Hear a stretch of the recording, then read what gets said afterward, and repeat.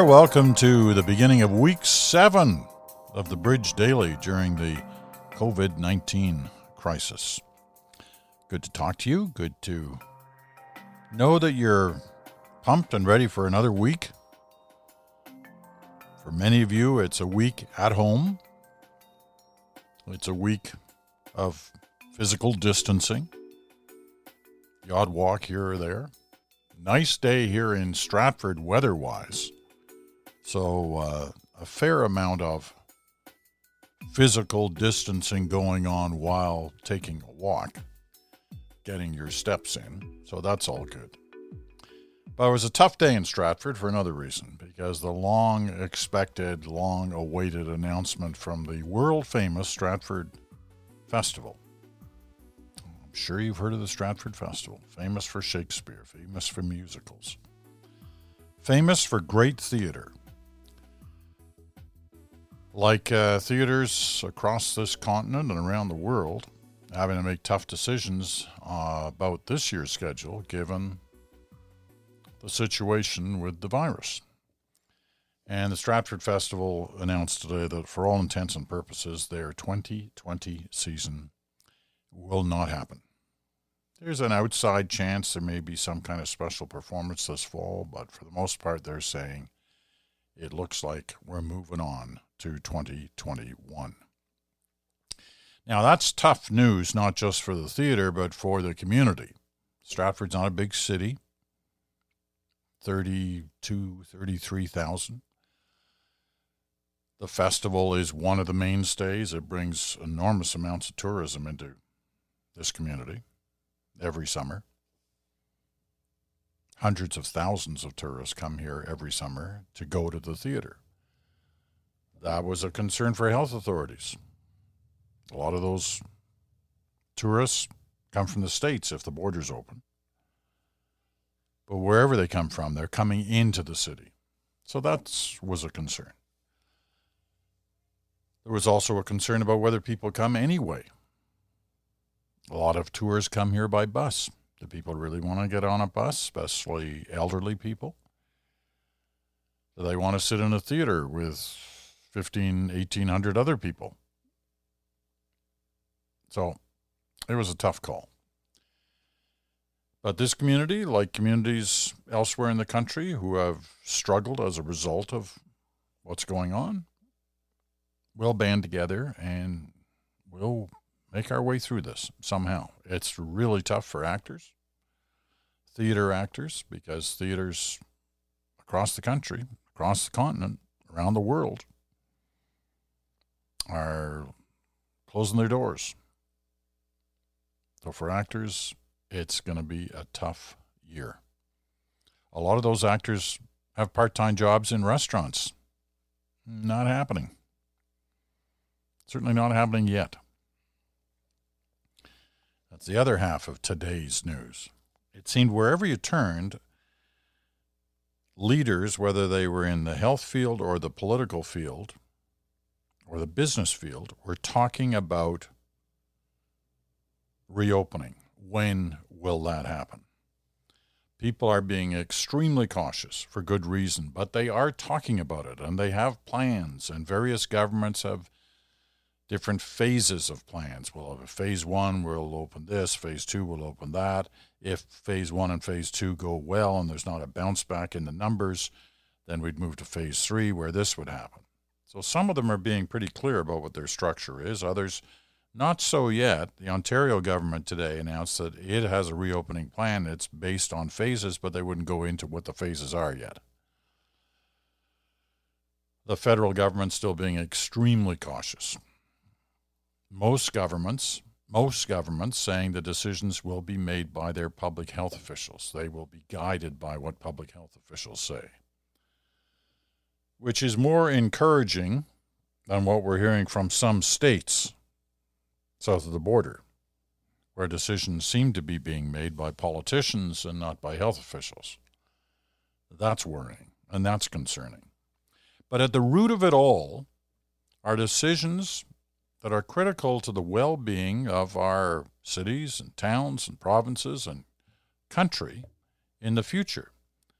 Because to try and get the economy going, you got to get business going.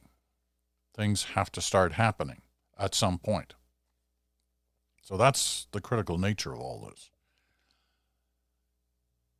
Because the economic numbers are incredibly bleak. Deficit is going to be huge beyond anyone's imagination. The unemployment rate is going to be huge beyond anyone's imagination.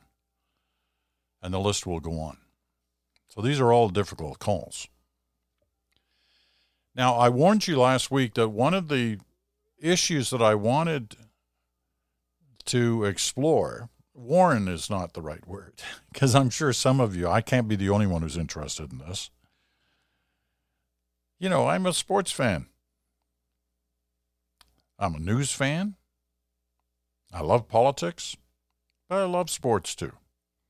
I'm a season ticket holder in hockey, the Leafs.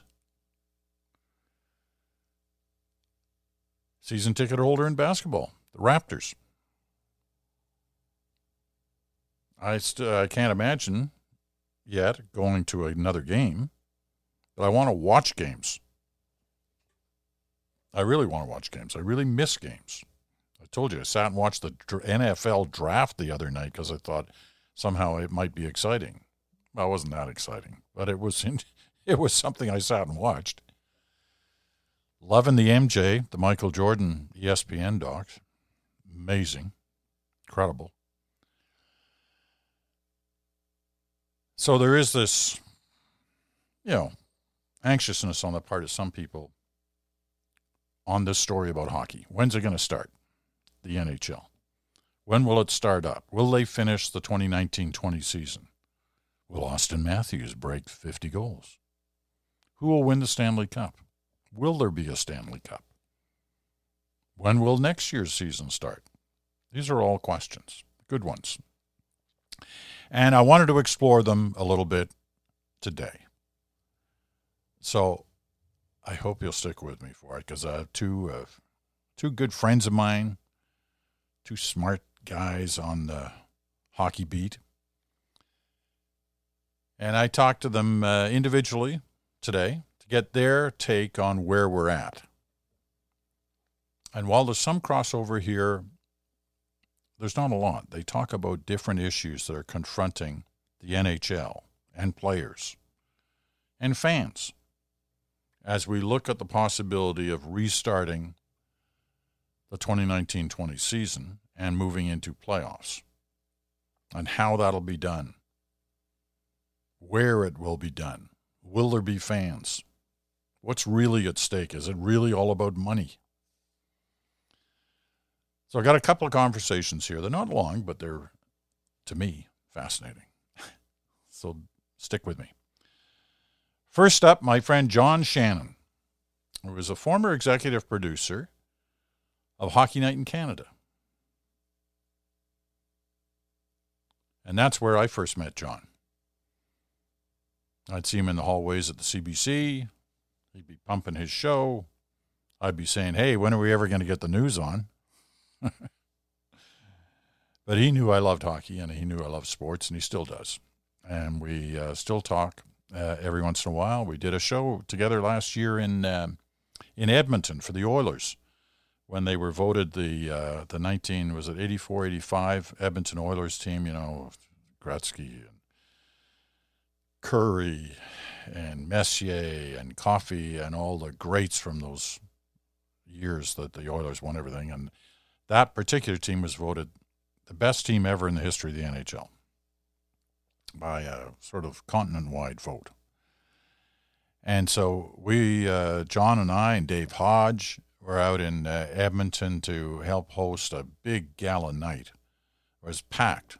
The Rogers Center there in Edmonton was packed. And it was a great evening, wonderful evening. Anyway, John and I have remained friends over the years. He's worked for Rogers. He's still doing, radio interviews on the situation in hockey these days. So he's a busy guy. But he wasn't too busy today because he made time for me.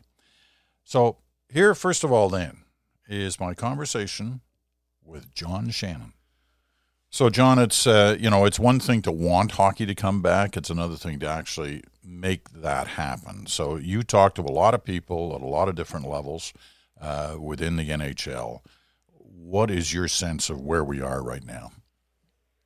Well, I think, Peter, you and I know as much as the people in the positions of power, and that is they're going to wait until the public health officials, the governments at all levels, decide it's safe. And the one thing that comes through it all is that there really is a desire to get back as quickly as possible and as safely as possible. And the motivation on wanting to get back, I assume, is it's a business, and we're talking money here. Oh, absolutely. When you think about the NHL season ending 189 games before it was supposed to finish, and the Stanley Cup playoffs being not completed, we're probably talking $1.2, $1.3 billion of revenue that the NHL and the players have given up, and you combine that at the same time with a real demand, in my opinion, by some key partners, and I put the networks at the top of the list, who were planning to cover lots of different sports, particularly the Olympics this summer, and there's a need for program content, and so everybody gets some level of satisfaction and some mitigated losses if the NHL can get back in play by November and finish this season and finish the Stanley Cup playoffs before they start next season, and they don't want to compromise next season at all. Let me just check that on the date. So when you say November, you're talking about wrapping up this year's lost season in November or starting in November? I think if, and it's a giant if there is hockey to be played, it will start in August, and the playoffs would continue through September and part of October, and we would start a new season, in my opinion, in November. And November through, and including the playoffs, would go all the way through to next June. Do you see any of that, at least the initial portion of it all, in front of a live audience, or is this just TV?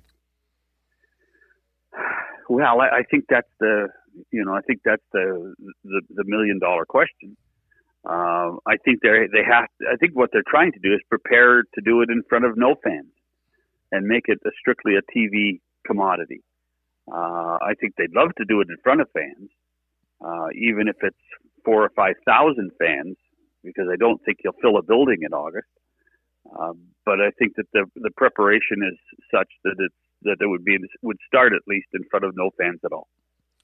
Now, when you were running the numbers there, talking about dollars, those are big numbers. Those are big bucks. And one assumes that the longer this takes, the more in jeopardy, if not the league, certainly some of the teams may be in. Would that be a fair assessment? I don't think that's as drastic as it sounds. One of the things that has happened in the last, 10 to 12 years is that Gary Bettman has done a really good job in creating financial security for the league. And included in that is that he has access to a line of credit, that if a team does in fact get in trouble, he can find them money at a low interest rate in order to get them through the tough times. The level of stability in the NHL right now at 31, soon to be 32 teams, I don't think has been. I think this is the strongest it's been in our lifetime, Peter. And let's face it, we go back a long way. I think the league's as solid as it was since the 6-team league in 1967. And part of that is access to money, and the fact that hockey has created a great deal of stability, even in some of the tougher markets. Where do you see issues popping up here that we may not be considering? Where are the problem areas given what we're going through here? Well, I think from a pure hockey perspective, I think the issues become is that we seem to get really focused on will the games be played, but you still have support staff, you still have travel, you still have logistical issues. Gary calls them back of house issues. I'm still not sure all the back of house issues can be addressed in the NHL arenas during the pandemic in order to try to get even close to finding a way to play games. I love hockey. I'd love to see hockey, but I truly wonder, is it not smarter to wave the white flag on the 1920 season and get prepared somehow, some way for next season?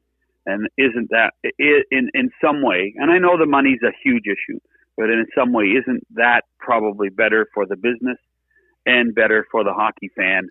And in the end, if the paying public's so important, that to me is key in all of it. Do you think there's a debate within the NHL, within the top tier of management, the board of governors, et cetera, on that very issue, and the NHLPA and the players? No, I don't. I think both. I think all of those people are on the same side. Is they need to find a way to mitigate the $1.2 billion loss. And remember, this is not just a pure owner-player business anymore. This is a partnership. Some of that money is squarely on the shoulders of the players, and they're going to have to take their level of the losses as well. When you call a business revenue sharing, then revenue sharing it is, and the players are in it as much as the owners are. Well, let me ask you to put your forecasting hat on. What's your best bet at this point, end of April? What's going to happen? Well, when you speak about timing, it's hard to believe it's not been 2 months yet. And we're expecting at least 2 more months of this. We are seeing downward. I mean, I'm not a doctor. I'm not a lawyer. We are seeing downward trends in a lot of places and a lot of markets with COVID-19. So I think we all have our toes and fingers crossed that things are improving to some point. I do think that there will be hockey in August. I do think whether it's in individual cities, in hub cities, or perhaps in a group of cities that is more than 4, that we see some semblance of the regular season finishing and the Stanley Cup playoffs of 2020 being completed probably before Canadian Thanksgiving. Well, let's leave it at that, and we will see, obviously, what will happen over the next weeks and months. John, it's been a treat, as always, to talk to you. Thanks so much. Great to talk to you, Peter. So there you go, John Shannon. His take on what we're looking at in hockey. So moving right along, another old friend of mine, used to work for the CBC in the early 80s. Most people have forgotten that, because he's worked for TSN since kind of the middle 80s ever since.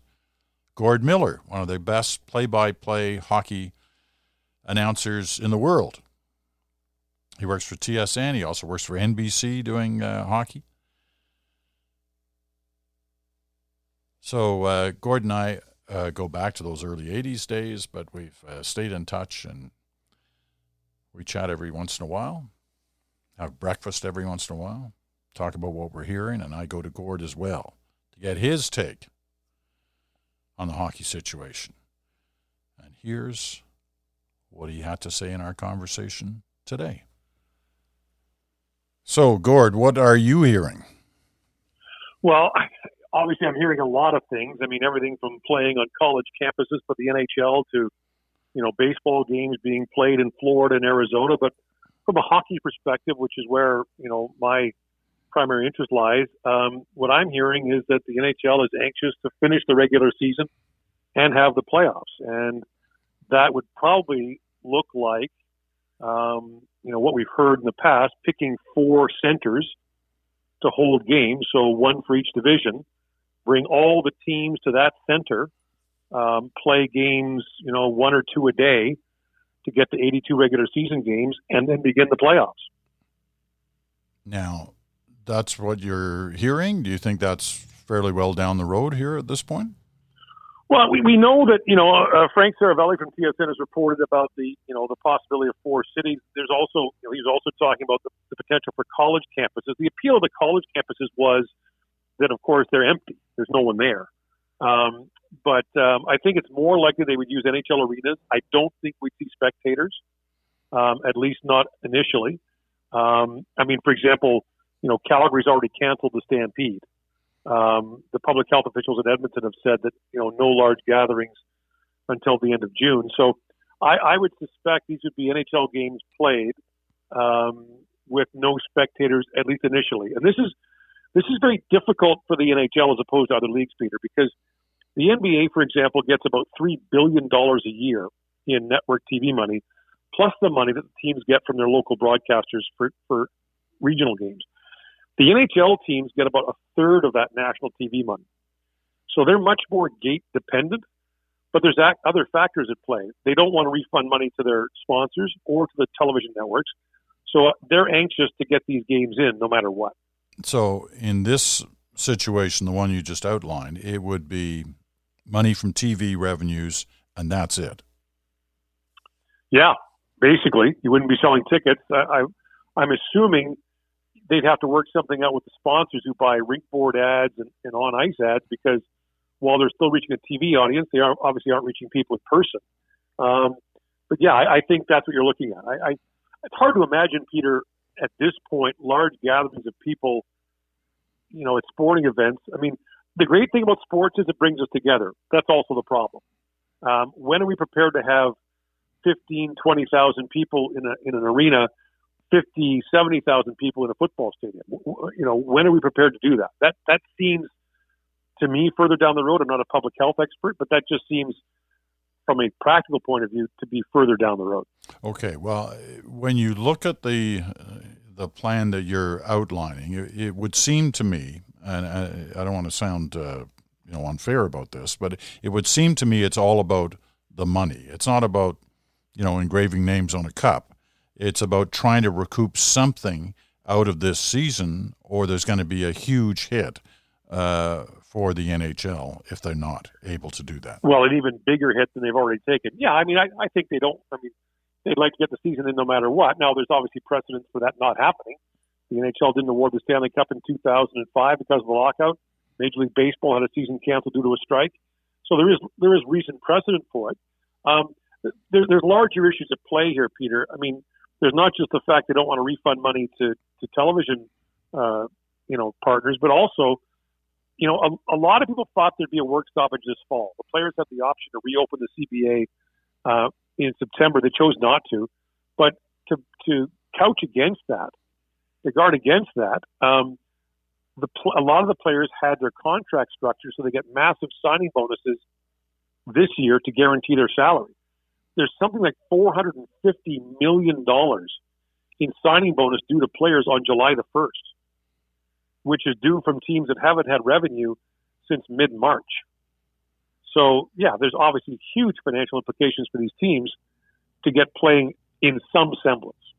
Now, it seems to me, or at least from the different things we've heard, is that everybody's kind of together on trying to work out some kind of an agreement, whether it's the owners, the NHL Board of Governors, the players, I assume the officials. Everybody must be involved in these kind of discussions, right? Absolutely. And there's all kinds of considerations that have to happen from players. Say they play in July and August. What about players whose contracts expire on July the 1st? So Alex Pietrangelo, who plays for the defending Stanley Cup champion St. Louis Blues, is scheduled to become an unrestricted free agent July 1st. Does the free agency day slide? What if a player got hurt playing between July and August? What happens then? There's all kinds of uncharted territory here, Peter. We really have never experienced anything like this. So there's all kinds of considerations that have to happen here.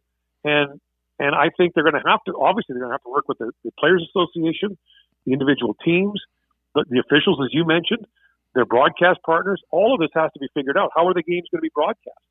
My guess would be you would have one television crew produce the game. So one set of cameramen, audio people, replay people, and they'll provide a pool feed, much like at the Olympics, to various broadcasters. What are you hearing from the players? Have you talked to some players over this last month or so? What are they saying? Yeah, I talked to a lot of players, Peter. I mean, they're like everyone else. They're kind of in the dark here. I mean, they don't know. I mean, they want to play, obviously. I mean, they really want to play. I mean, the thing about it is, if you're a hockey player or any professional athlete, really, your window to win is very small. I mean, think about the Tampa Bay Lightning, a very good team, playing really well before the stoppage happened. As of next season, they're going to have to offload a bunch of players because they've got salary cap issues.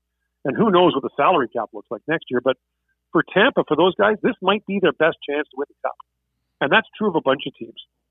And so I think the players are anxious to play, but like everyone else, they're saying, like, where are we playing? How are we playing? What's it going to look like? Is the regular season going to finish?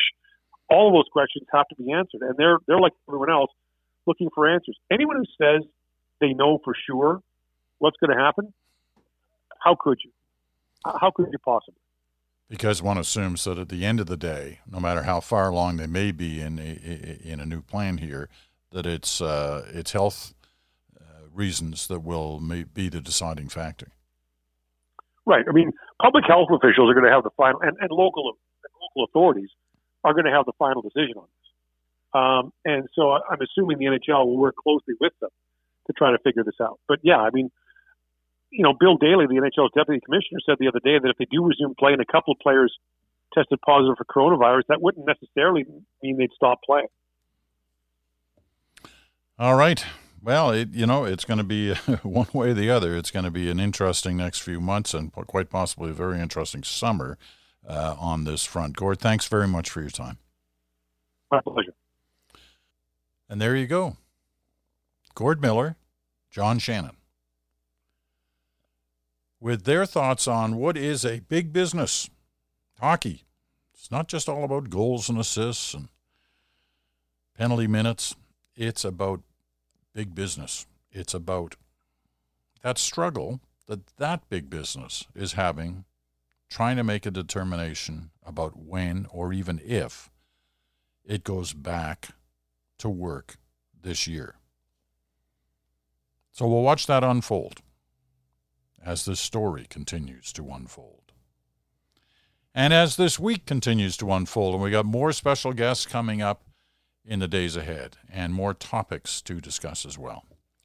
So this has been, in a way, a kind of special edition of the Bridge Daily as we focus on something we haven't even talked about in the 7 weeks so far, and that was sports. I hope you enjoyed the discussion. So that's the Bridge Daily for this day. I'm Peter Mansbridge. Thanks for listening, and you know what? We'll be back in 24 hours.